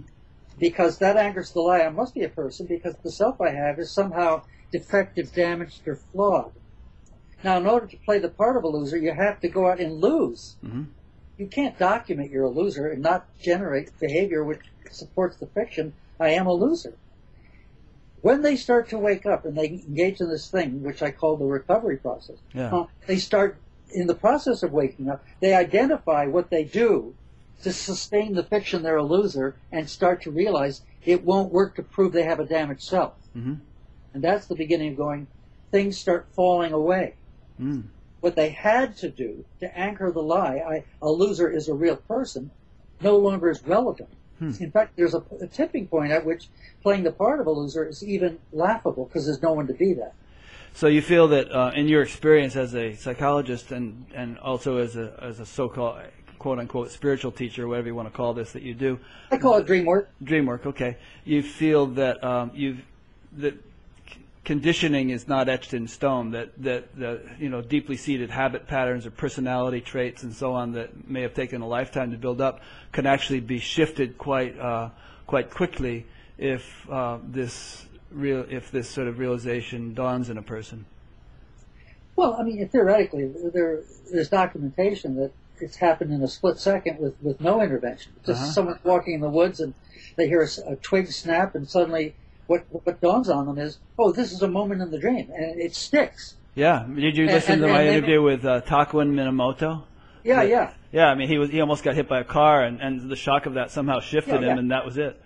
Well, that's a whole other story, because if you work with post-traumatic stress disorder, was combat what ruined the dreamer's life, or did the shock of combat open up the portal to truth so that what it saw as an aspect of truth is I have no control and there isn't any. And instead of making that okay, you use the combat event as the excuse to now play the part of a wrecked person, including I'm going to destroy my family, commit suicide, and do all kinds of weird things when I get home from war. So the PTSD guys that you've been dealing with, you've seen that profound alleviation of their PTSD as a result of this work? Absolutely. If I can get them to realize that they're a dreamer who used the war to play the part of a wrecked person, and they're willing to at least play with that as an idea, it's interesting that that their investment in documenting they were ruined by the war subsides. And how successful are you in that? Like, what's your track record? If you saw 100 people, how many? It's not as if I had 50 cases. We're talking maybe 7 cases in the last 10 years. What I would love to do is get some funding and go somewhere, drum it up, and go get 50 guys before they kill themselves. Yeah. And come at them with this approach, and you present it in a way of, look, gentlemen, you're having a terrible time. You really feel like crap. War is hell. And how many of you, if you could, would like to feel better? Hands go up. Sure. All right, we're going to play an entirely different game, an entirely different perspective, in which we're going to look at the war in a brand new way. And if you can play that game, let's see what happens to your point of view about life. Have you ever considered going into a prison? And sometimes you can get permission to do that, especially you as a licensed psychologist. You could go in there, and Byron Katie has gone into prisons and some other people like that. Could you go in and set something up and actually work with some people? There's just one problem. What's that? You try to explain what you're doing to those in charge, they immediately go into terror and turmoil, like I did when I read Wei Wu Wei, and the hair will raise on their arms because they already know that they aren't what they purport to be, and they're busy defending the lie. They have control. They're in charge of the prisoners. They're bad. I'm good. The whole morality play is going on right there, and you're viewed then not just as a problem that possibly might stir up the prisoners, but you might stir up the wardens. Yeah, I don't know. It's just a thought. I mean, people, teachers of various kinds do manage to get into prisons and set up programs and talk to the, Gangaji, same thing. She went into some prisons and gave some programs. So theoretically, you could do that. It'd be interesting to see. I mean, give you a chance to really be an acid test of this whole thing. Well, I'm seeing 15 people a week. That's all I want to see, and everything's by word of mouth. And these are all either people that have been on the path, dreamers on the path, who are already kind of halfway there, and have run across my blog or my website, or have talked to someone that's worked with me, and they say, that sounds different. Somehow it resonates. I'd like to play with that. You have little sessions with Skype with people? Well, that's how I work entirely. Do you charge them, or do you do it just for fun? They're in Chicago, New York, wherever. The distance doesn't matter. Do you charge a consulting fee, or is it? I charge for it. Yeah, I charge $75 for the hour. I wish I could charge nothing, but I got to pay the bills. Sure, yeah. I really wish I could charge nothing. Yeah. I mean, I would love that, but I'd go under quick. Then I would be a dreamer that has no food. Right, no dream food. Yeah. All right. Well, people, we'll have this on the website, and people will have links to your site and everything, so that if people, want to get in touch with you and have some sessions, they can do that. Yeah. And you might get some interesting feedback, because as I said, if you ask the critical question, what is it we are at war with? It's only we're at war with truth. Yeah. We transfer the war to truth to people to avoid identifying we're at war with truth. I'd rather pretend you're my problem than I'm at war with truth. And that's where reality gets fairly scary and strange. Yeah. Well, because everyone's at war with truth, and yet we don't want to know that's what's going on. So we make everything people-based. We externalize it. My father, it's my uncle. Right, it's Osama bin Laden. It's all the Russians, it's the Jews, whatever. Yep. And you understand that as long as we transport from the real problems to dismiss it because we don't want to relate to it, reality is filled with chaos. My father used to chain smoke, and he'd say, "Oh, this weather, I can't stand the humidity," as if it really bothers my sinuses. Yeah, right. Yeah. Alrighty. Well, this is. And it's really interesting when you assist a client to shift from thinking people are the problem to really realize they're at war with truth. Yeah. Because it first of all evens out the playing field and pulls people out of the equation, because that is a waste of time. And You're you gonna tell always, me and by the way, you you're gonna always tell- lose. As Byron Katie says, whenever you fight the truth, you always lose. Yeah, well, but I mean, if you're going to go on for 35 sessions, your mother ruined you, and you didn't have a mother because she's a dreamer, and you weren't ruined by it because you're not a victim. I would say that's a waste of your dollars and our time. Yeah, yeah. Huh. Well, this has been good. I feel like I feel like I have a lot to learn with regard to, despite my whole decades of spiritual practice and so on and so forth. I have some things to come to terms with in terms of this whole terminology and the way Sure. you No, speak. I have a different language. Yeah. I really do. I haven't laid all the language on you. I'm being pretty selective. Okay. But there's a different language that's upstream of the lie we're people, and then the downstream language is dualistic and services the lie we are people. Uh-huh. So there's not what we're saying in the downstream realm, okay, on Yeah. this side of amnesia. There is really valid. I mean, I could say, please pass the butter, but if this is a dream, what butter? What in hell are you asking Well, me to then do? that gets ridiculous. I mean, Well, yeah, you say, yeah, I please mean- pass the butter. Who wants the butter? There is no person. Yeah, there is no that's- butter. that's- I mean, that's the functional you element. can't the functional live that way. aspect of the relative. Right. And even that's funny. You can joke about the butter, like, what do you want, the red butter or the green butter? I mean, really, there's humor inherent in all of duality. Sure. There's mean- no such thing. Wouldn't you agree that defending the lie duality is real is what humor is? Yeah, yeah. You say That's that. funny. That's The funny. first time I took LSD when I was a teenager, we sat around all night and we played this game where you couldn't just say, you couldn't just say something to the person. You had to sort of say, you had to preface it with ego to ego. I think this, to make sure that you both realized you were just speaking from your egos, and not Right. not from truth. But Yeah. obviously we were at the same time mixed up, confused kids, and there was a lot to sort out in terms of genuine. Well, there's been a regenerated interest in LSD, and they're bringing it back to want to study it because they're beginning to realize that something really profound does happen, and maybe if it's modified or chemically modified, it might become a valuable tool yet again. It's come and gone several times, but Yeah, it's coming back. There's I've research listened to money some going interesting into it. interviews with Stanislav Grof recently, and he's one of the pioneers in that. And if used wisely, it can be it definitely blows the doors open. If nothing else, it convinces you. It shows you very profoundly that your perspective is not what you thought it was, and that there's that everything depends upon how you see the world, not in changing the world, but changing your perspective is the key thing.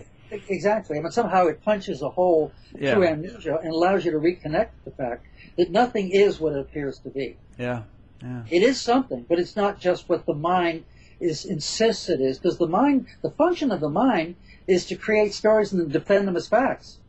Yeah, someone put it, and I don't know whether you'd agree with this or not. It's not that the world is an illusion; it's that our perception of it is an illusion. Exactly. Look, Yeah, if it's true you're a dreamer in a dream, and that's a fixed fact, I'm saying that's a constant, then that's what's real, but you're going to insist, because you're featured insisting as to defend the relative in the dream, that you're a person, you're delusional. yeah, And you're going to insist that you are the person you insist you are, which makes you doubly delusional. yeah. Okay, This well, is fun. yeah. I had some trepidation about trying to use the language I like to use. mhm. And then I finally decided I don't care. I really don't care what anyone thinks about it. They can like it, dislike Oh yeah, it. and I It's wouldn't want okay. you It's to okay. have pulled punches or to have used, No, it's not just that. I'm 78 years old. I don't, come on. At 78, the old TikTok on the dream is running out. Yeah. Your time is getting close to the end. So why are you going to sort of hedge your bets? Well, I hope I'm as sharp as you are when I'm 78. In fact, I wish I were as sharp as you are now. But You are.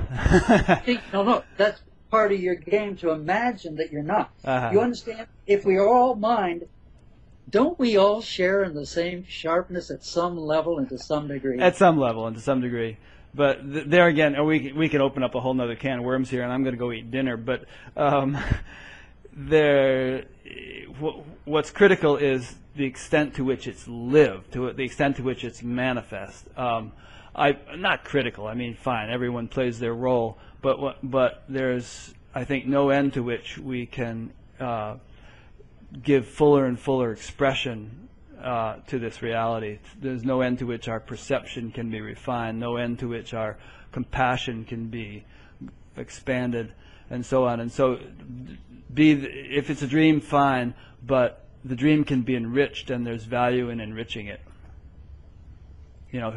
Clear mind, good heart, all that stuff is worth developing, even though you might consider it to be illusory. I mean, one of the things that my clients have to deal with, and they all get to deal with, Uh-huh. is in the name of personhood, they specify that by Friday I'm going to wake up. So they're still arguing for the fiction that there's someone to run waking up. Right. Waking up is an event that happens in the dream when it does. When it's good and ready. Well, not because the dreamer posing as a person, so it's going to happen by Friday. Good luck. Right. By the way, that's funny. It's going to happen by Friday. Can't storm the gates of heaven, so to speak. Yeah, no, it will happen when it does, not because you say so, because it's happening. Yeah. And sometimes when I slide out of personhood, I'm telling you, I get this incredible feeling of joy and bliss, all the things they talk about, and I start to laugh. I mean, what I thought was serious, it just isn't. Yeah, yeah. It just isn't. Right. And and I realized 10 minutes ago it was damn serious. We have a serious responsibility not to be serious. All right. This has been fun, Rick, and I thank you for the opportunity to talk to you. Yeah, thank you. I didn't know what we were going to be talking about or exactly. I'm so busy that I often don't have a chance to really research my guests beforehand, and so I just sort of I kind of say, okay, well, that's the way it's going to be, and I'm just going to wing it and see what this person has to say. Right. And I really enjoyed, what you had to say, and it's really stretched me. I think stretched my ability to understand and to deal Notice with. that when we're rapping, Uh-huh. the investment in the self as rapping disappears, and the self disappears, and what replaces it is sort of spontaneity and fun, so that no one's pre-planning what they're saying. They're resonating back and forth at a very fast oscillation. Yeah. So that we're getting closer to one thing talking rather than two things talking. Good point. Good. And it's experiential. You can feel it. Yeah. Well, I'll tell you what, move back to Sun Valley and I'll come and visit you. I'm not going back. I'm all done with the snow. I've changed too many tires and had too many pipes thawed and too many cars that froze. Yeah. I'm here. All righty. Come visit me in California. I'll visit you there. All right. All right. Take care. Thanks. So Thank you. let me just wrap it up here. So you have been listening to or watching Buddha at the Gas Pump. And depending upon how you've been listening or watching this, you might be on YouTube or listening to a podcast or whatever. But there's one place where you can go where you'll find all of this and then find links to various ways of dealing with it, and that is batgap.com, BATGAP. It's an acronym for Buddha at the Gas Pump. So go there. You'll find a sort of an archive of all the interviews that have been done so far, and a new one is added every week.